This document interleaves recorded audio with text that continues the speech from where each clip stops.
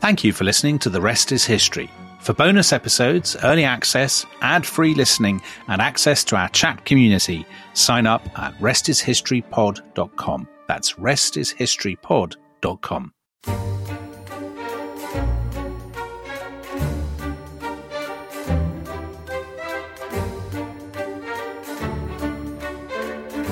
Hello and welcome to another episode of The Rest is History with me, Tom Holland. Sitting opposite me is the ever-lovely Dominic Sambrook. Oh, you're very kind, Tom. And Dominic, last week we were talking about greatness. Missed myself out. So I guess a complete lack of modesty is an essential attribute of greatness. But aside from yourself, I mean, we went through a lot of great people last week. In the intervening week, have you come up with any great people? I have, because you see, we didn't talk about writers, musicians. We didn't talk about Shakespeare or Mozart or the Beatles. So actually, it's not just about... We were wrong. It's not just about killing people and scoring goals. It's also about, well, that's a whole podcast in itself, isn't it? Okay, so Elvis, the Beatles, they'd be great. Okay, well, today I thought that we could talk about Civil War. Nice. Not a cheery topic. Jolly subject. Prompted specifically by an amazing poll I saw. You saw because I gave it to you. Yeah, it's sitting right here in front of me, in which Americans who identify as Democrat or Republican, it says 1 in 3 now believe that violence could be justified to advance their party's political goals. And this year in America, we've seen kind of armed militias starting to roam the street. I mean, what's the difference between a fraying of civil order and full-scale collapse into civil war? What are the lessons of history on that? If you're about to collapse into civil war... Yeah, do you know when it's coming? Yeah, do you know when it's coming? So what would you say what are the lessons of history there on that? Oh, easy subject. See, this is something that's always fascinated me, because I can remember going to university at about the point when the Yugoslav civil wars were kicking off. And Yugoslavia was a country that had existed throughout my entire childhood. Football team, anthem, Olympics, flag. Winter Olympics. The Winter Olympics in 1984. Torval and Dean in Sarajevo, I think it was. So, Yugoslavia was a sort of fixed point in the atlas. You learnt that Belgrade was the capital. People went on package holidays in the 80s. It was a very trendy kind of package tour destination. And then it implodes. And then it fell apart in that incredibly gruesome way. I mean, any listeners of our age will remember, neighbour turning on neighbour because of religious differences, because one was a Bosnian Muslim family and one was a Bosnian Serb family. And that sort of terrifying sense that everything can just fall apart. Almost sort of J.G. Ballard. Nightmare can become real so quickly. And so it's the fact that it's happening in a modern European state. Yeah, that's terrible to say so, but that's obviously part of the impact, isn't it? That it was so close. But I guess, one thing that strikes me about the way that Yugoslavia implodes is that it was a kind of it was an artificial nation. Yeah, but all nations that had been stitched together. Yeah. But it was stitched together from the constituent parts of the Austro-Hungarian and Ottoman and the Ottoman Empire. So these empires that had collapsed. And then in a sense, after the Second World War, although it wasn't officially part of the Warsaw Pact, it was part of the communist sphere of influence. Yeah. So in that sense, it was kind of frozen by the Cold War. And it's when the Berlin Wall comes down and the Cold War ends that the ice melts and all these kind of ancient hatreds that have been busy incubating. I don't agree with that. I don't think it is ancient hatreds. That was an argument. Ancient hatreds was actually a phrase used in the 1990s in the White House by the Clinton administration to justify not intervening. And they said, it's all these ancient hatreds of these people who are all basically tribesmen who hate each other. But so what do you think causes it? I think it's, you look at all these civil wars, you look at Spain in the 1930s, even if you look at England in the 1640s, and the patterns are not so different. You see this sort of escalation of rhetoric, this belief that the other side pose a mortal threat to the health of the nation and to you and your community. There's often a sort of religious dimension. I think it's down to Diocletian. Diocletian, Yeah, Roman emperor. Diocletian, the Roman emperor at the end of the 3rd century, who effectively This divides is a big the claim, Roman Tom. Empire in Right. two. So you have the western half and you have the eastern half. You have Orthodox and you have the Catholic. And the fracture line is mapped This is almost you- exactly onto the... This is Yugoslavia. Yeah, yeah. That's a well, I suppose. I throw that into the mix. But you see, I think also another place where you mentioned the Ottoman Empire. Yeah. And of course the country that has been most savagely torn to pieces by civil war over the past decade is Syria. Yeah. And you've had civil war as well in Iraq. And I think there's a sense that, again, both countries are kind of artificial entities stitched together out of the tatters of what had been the Ottoman Empire. And there is a case for saying that civil wars get incubated in nation-states that perhaps previously had been part of imperial frameworks in which the idea of the nation-state made no sense at all. But that's okay. I can buy that a little bit. So you've got these sort of what you called artificial creations, where they're sort of baked in with these differences. But then you look at Spain in the 1930s. So Spain is a country with centuries of history. Of course, there are separatist movements in Spain in the 30s, but Spain was a sort of plausible, reasonable nation state. And even in areas with no separatism, people still killed their neighbours. I remember reading a book about 3 or 4 years ago, which made a massive impression on me, called The Spanish Holocaust by Paul Preston. And basically, the argument of this book was that what happened in Spain, the dehumanization of the opposition, the belief that killing them was a moral thing to do, was not so different from what happened in Central and Eastern Europe, 4 or 5 years later under Nazism. And actually the individual stories, there's one village I remember where the landowner and his friends basically round up all the people in the village who he doesn't like, and they do a sort of mock bullfight with them, get them to run around the stadium, and then they butcher them, they kill them all. And this sort of thing happened in village after village, town after town, where there were no religious differences other than but Catholics and atheists. Hatred kind of grows exponentially, doesn't it? Well, that's the terrifying thing, though, isn't it? And see, we think we're immune. Well, don't you think? Do we? Well, that's the interesting question, because we've lived through a period in Britain where political differences have been very, very highly charged, and we are living in a time when on social media people regularly say that their opponents are evil, they are purely malign, they're motivated only by greed or hatred and all the rest of it. The left will say that of the right and the right of the left completely happily. And those are the preconditions for conflict. Because if you really do believe that your opponents are not properly human, then why wouldn't you kill them? I suppose the reason that it hasn't is that everyone's too busy. Everyone who thinks that is too busy on Twitter actually to get out on the streets. Right. Yeah. But of course, we have had a civil war within the United Kingdom, if not in Great Britain, because we've effectively Northern Ireland was in the 70s Northern Ireland was a scene of effectively of civil war. It basically was a civil war. So in the early 1970s, you have hundreds of people being killed in Belfast every year. You have bombs going off. At one point, I think in about 1972, you basically have a bomb going off in Belfast every single day. So for you're going to the shops, you're going to work. You have to go past military checkpoints. There are soldiers everywhere. There are tanks. There are armed paramilitaries in the streets. That's as close to a civil war as the United Kingdom has been since the 17th century. And the thing that's kind of interesting and depressing about that is that what causes the sectarian tensions in Northern Ireland are a legacy of the violence and the hatred and the conflict that spread across the whole of Great Britain and Ireland in the 17th century. Yeah. So in a sense, it's been an enduring legacy of.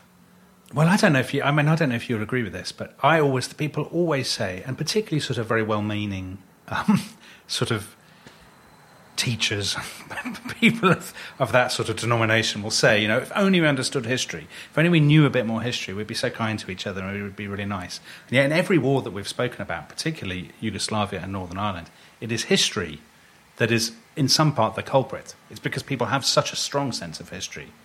Yes, and, maybe if people knew less history. I think that's true, and I think it's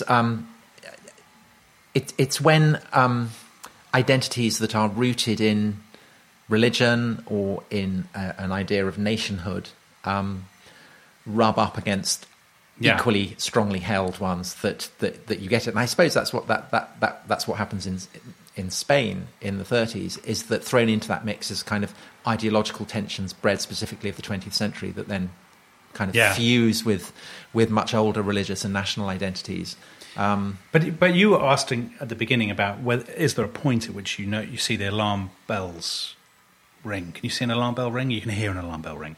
Is there a point at which you can hear the alarm bell ringing? And I wonder what that point is, because often, let's say Britain in the 80s, which I've written about, the rhetoric was incredibly impassioned.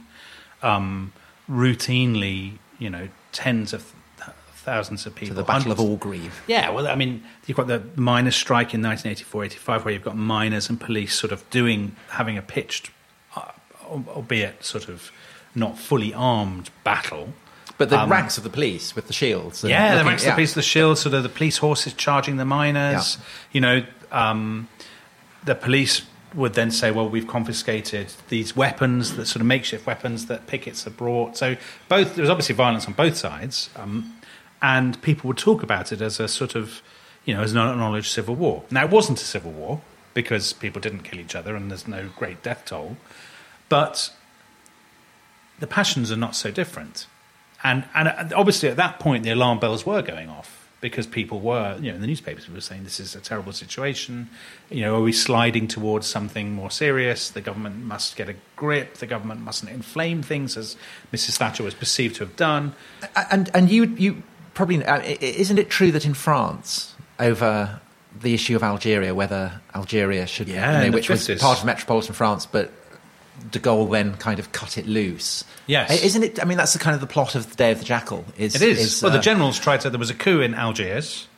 What date are we talking about? I think about 1961, if I remember right. I might be wrong. So there was a coup in Algiers, which was then part of France, the capital of Algeria. The generals tried to... They thought they would use this as a springboard to take over France itself and to basically impose a military regime that would keep Algeria part of France. And there was this moment when, could it have come to armed conflict? I mean, it didn't, because the generals lost their nerve. How close did it come? I don't think it Probably did actually not. come very kind of close. on level with the... But, what's interesting is that a few years later, in 1968, everyone of a certain age will know what I mean when I talk about the événement of 1968, the kind of riots in the streets of Paris and students throwing cobblestones at the police and car factories on strike and all the rest of it. And de Gaulle famously disappears. He flies off to the French military base in Baden-Baden in West Germany to basically get the loyalty of the army, because he thinks he's going to have to come back with the army to fight a civil war to retain his position. So as recently as that, France was a country where the idea of a civil war was possible. Was embedded. Was conceivable. I mean, you've been occupied by the Germans, you've had Vichy, you've had the resistance, you've had the liberation. Why wouldn't you have a civil war 20 years later? Yeah. Well, I suppose in answer to your question about do you know when civil wars are going to start, going right back, I suppose the most famous example of that would be Julius Caesar crossing the Rubicon, which, crossing the Rubicon has become... Yes. So what's the significance of that? You're not allowed...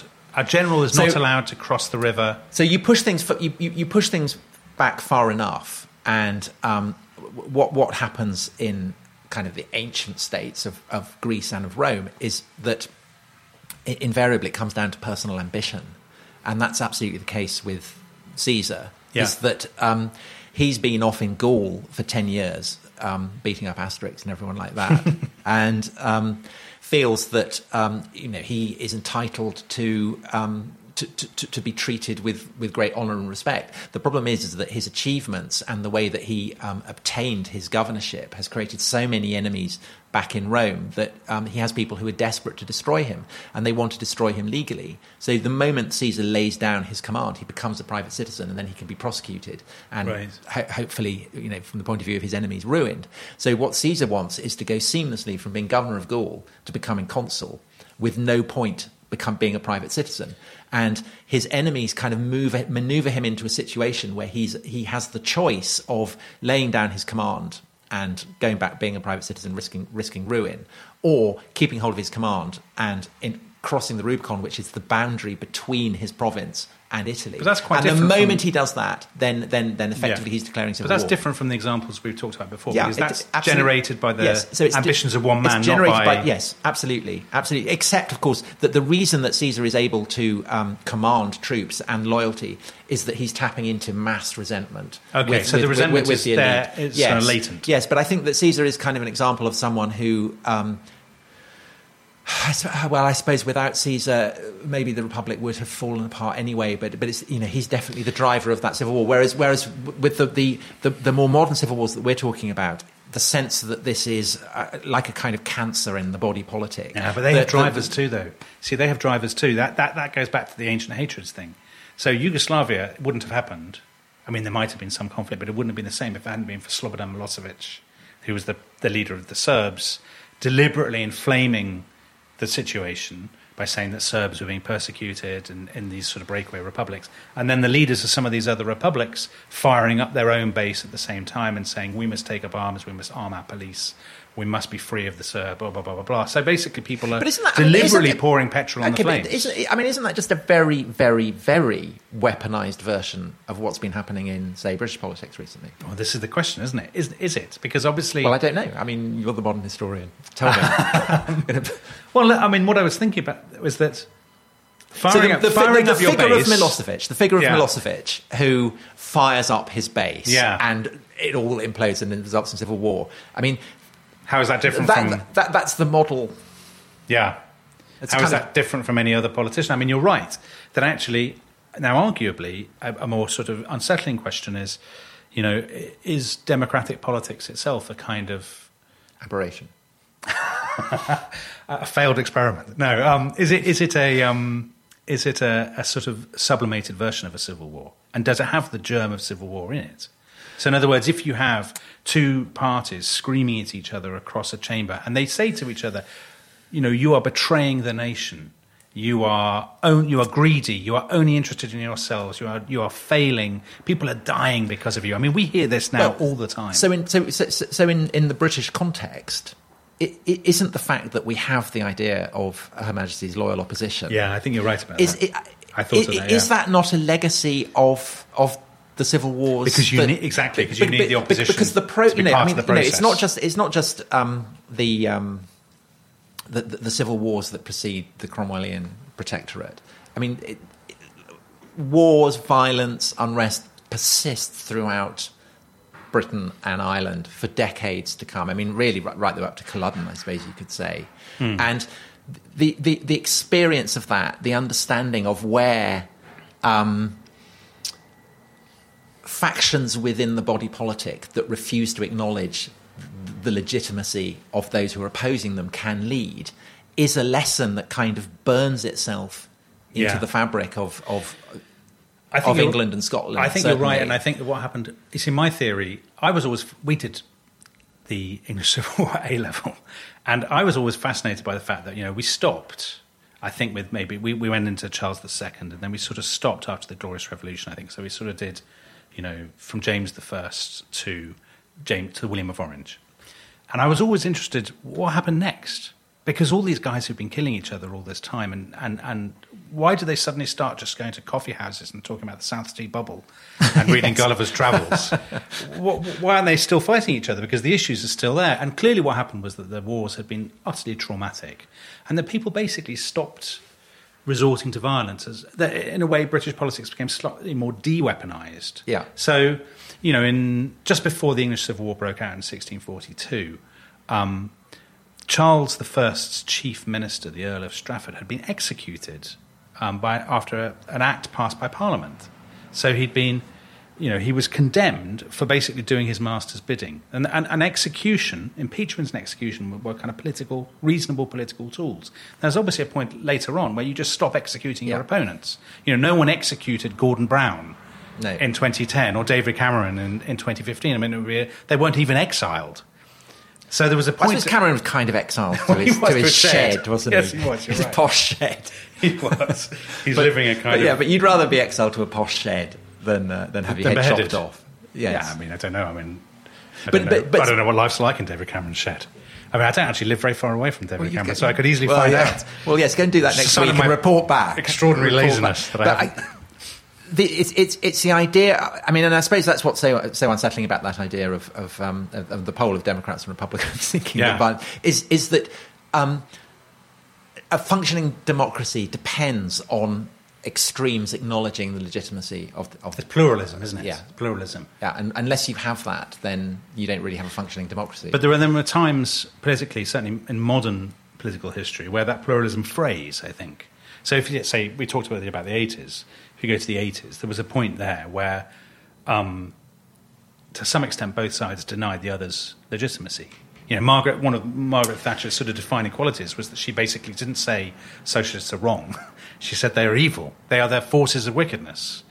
And equally, her opponents said of her, she's not just wrong. She's not pursuing just wrong policies. She is a genuinely evil person. Yes, but at no point do Thatcher or Kinnock deny the right of the other one to stand up in the House of Commons. No. And, they don't start importing arms to distribute at their party conference. But, Prime Minister's Question Time, Thatcher stands there and Kinnock questions her as the duly elected Prime Minister. Yeah, you're right. And likewise, Thatcher takes questions from Kinnock as the duly elected leader of the Labour Party. And the kind of the fraying is there on the kind of the hard left of Labour, where there are people who deny the legitimacy of bourgeois democracy, and on the right, where there are people who kind of fantasize about coups and military takeovers. And that's always, as long as those two extremes are kept on the extremes, then you have a functioning democracy. Once they start kind of...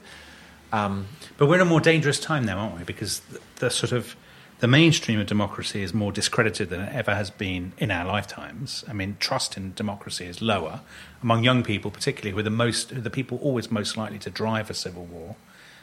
Because they're young and they're kind of active and they don't have a mortgage.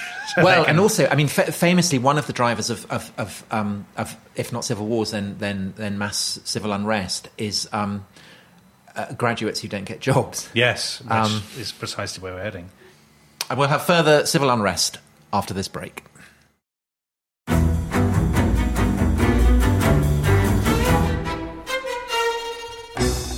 I'm Anthony Scaramucci, former White House Director of Communications and Wall Street financier. And I'm Katty Kay, US Special Correspondent for BBC Studios. I've been covering American politics for almost 3 decades. Welcome to The Rest is Politics US, brought to you by Goalhanger. Go on, tell us, were those donations you made, like Obama in 2008, was that idealism? Were you hoping to get something out of these campaigns that would serve your own business interests, for example? So I think this will either make this podcast incredibly successful, Katty, or people will be horrified and they'll shut it off right now, because I'm going to be very real with you. The Obama donation, I had gone to law school with President Obama. We were not classmates. I was a few years ahead of him. It was 2007. He was then Senator Obama.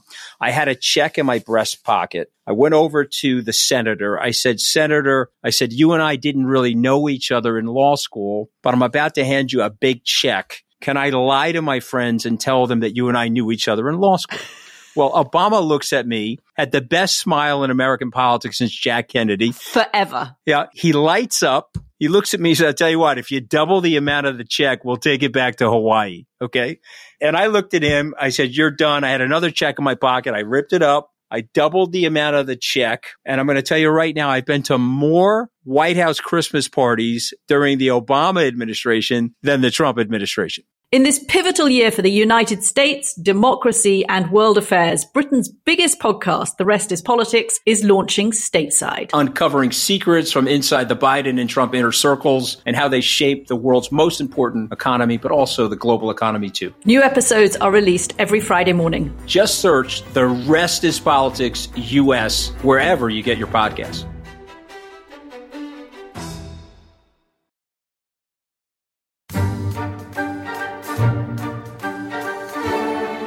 To go back to America, which is where we started, I think what's worrying about that, as opposed to Britain, is the number of weapons. I mean, that's what you need to have a civil war. So basically, the English Civil War starts because both sides want to get their hands on weapons and they want to get their hands on the army, the king and parliament. In the US, in Northern Ireland, they could kill each other because they had weapons. They had imported guns. In the US, they have guns already. I mean, we've all seen the footage of sort of people during the Black Lives Matter protests standing on their front doorsteps with their, semi-automatic rifles. Don't you find that worrying? Yeah, I generally find the idea of people having lots of guns worrying, but that's because I'm a very English wuss. So, yeah, slightly nervous about that. And you've got sort of Donald Trump, doing his best to delegitimize the election result before it happens as well. That sense of So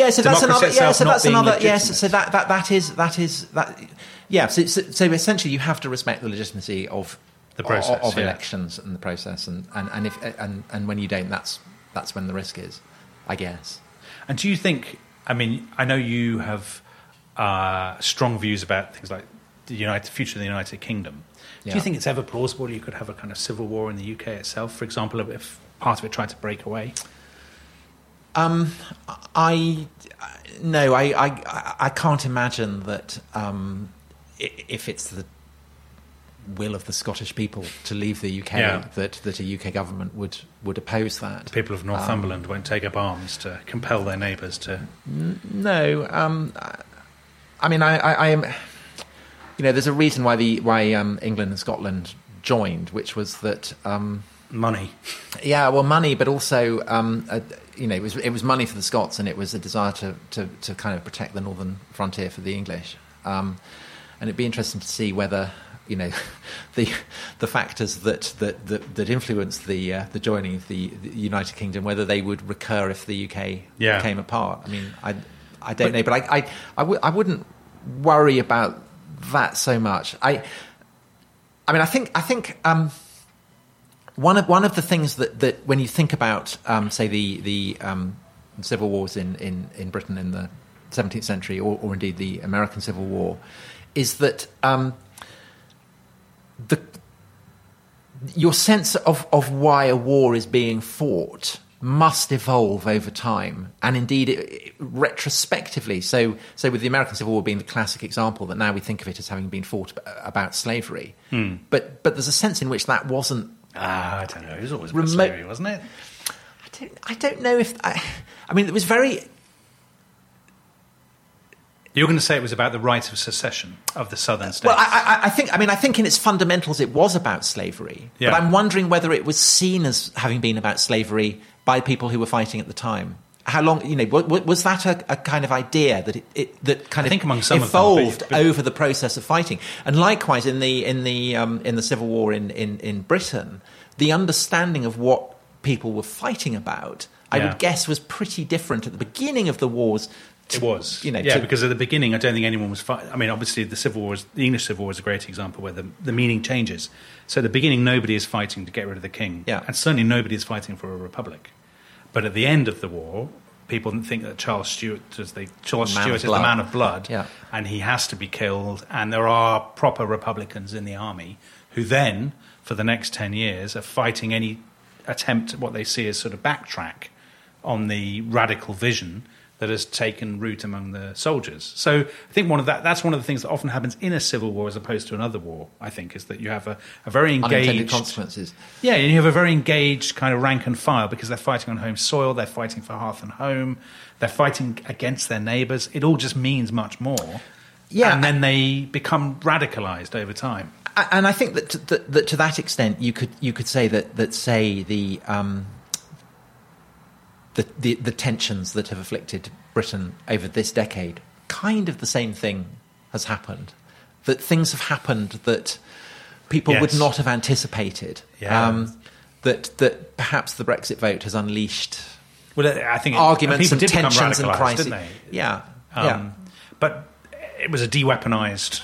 Yeah, thankfully. Conflict. Thankfully. But you can kind of see that civil wars mutate ideologically. Yeah, they do. But also, I think, Tom, one of the disturbing things about them is that, Brexit is a good example, actually, because there you have an issue that, everybody has an opinion, but most people probably don't have an intensely strong opinion. That a lot of the shouting is done by a relative minority.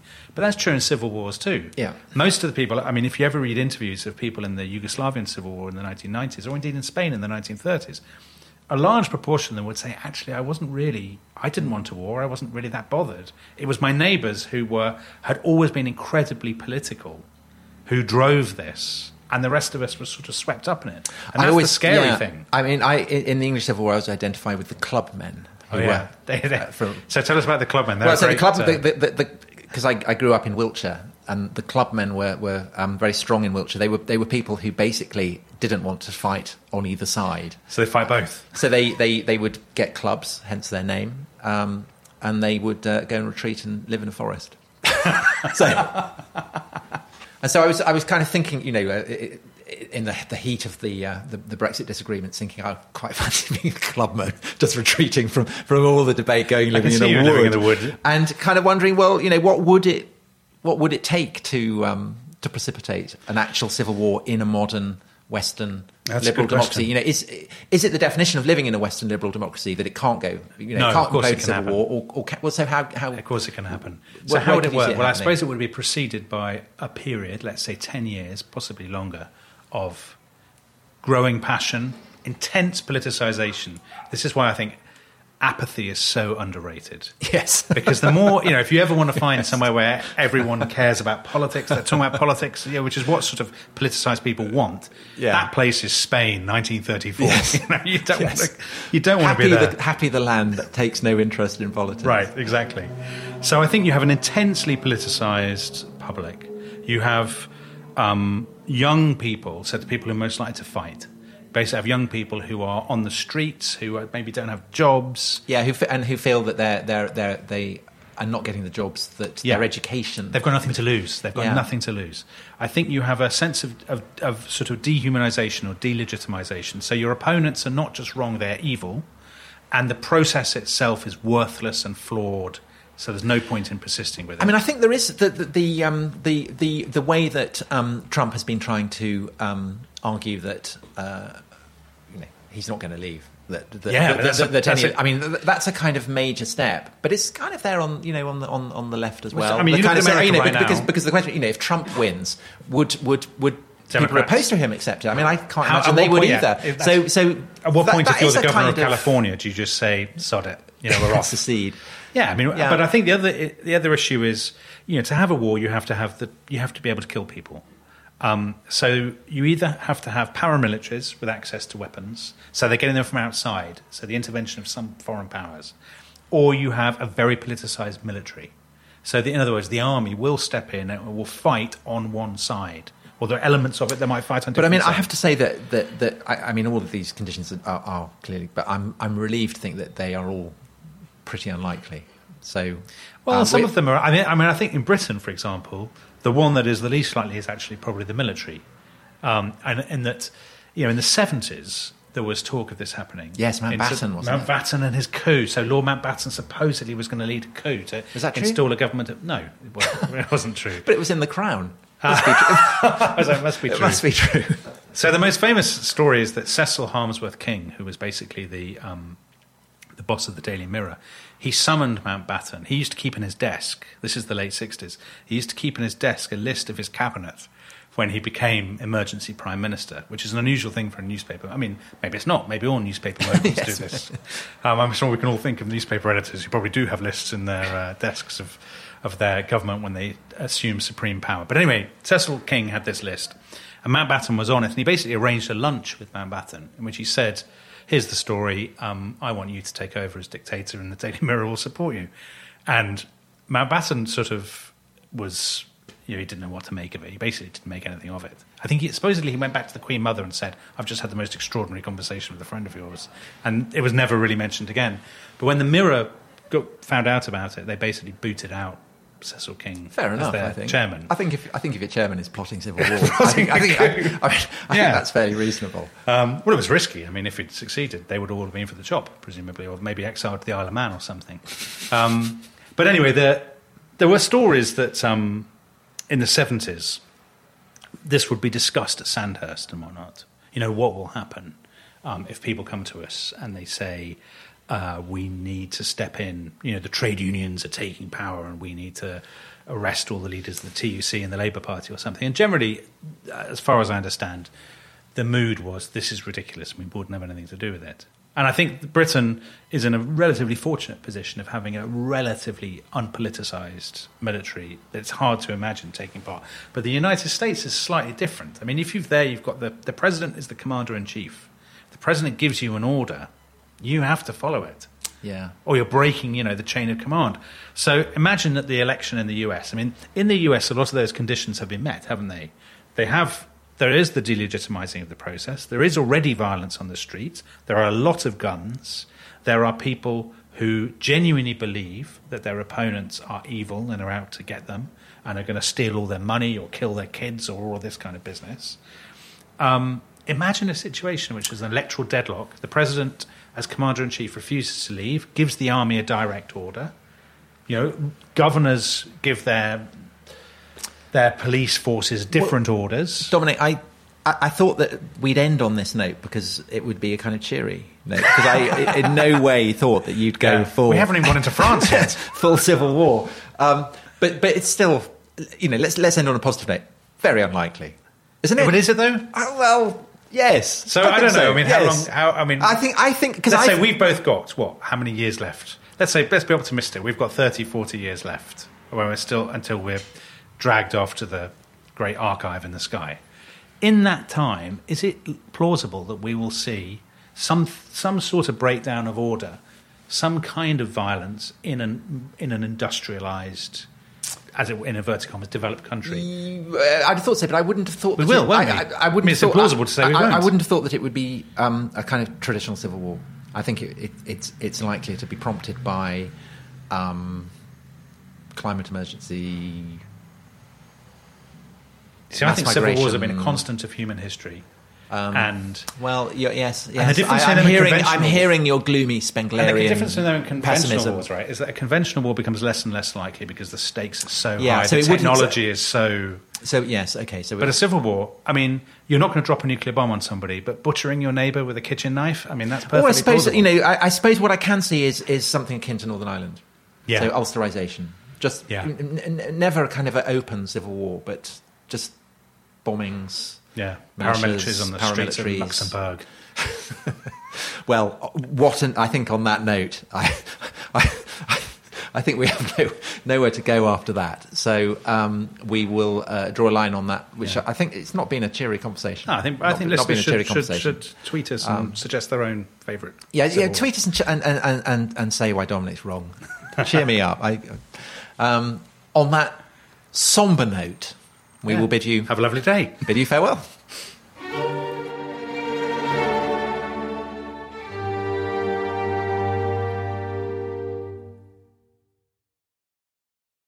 Thanks for listening to The Rest is History. For bonus episodes, early access, ad-free listening, and access to our chat community, please sign up at restishistorypod.com. That's restishistorypod.com.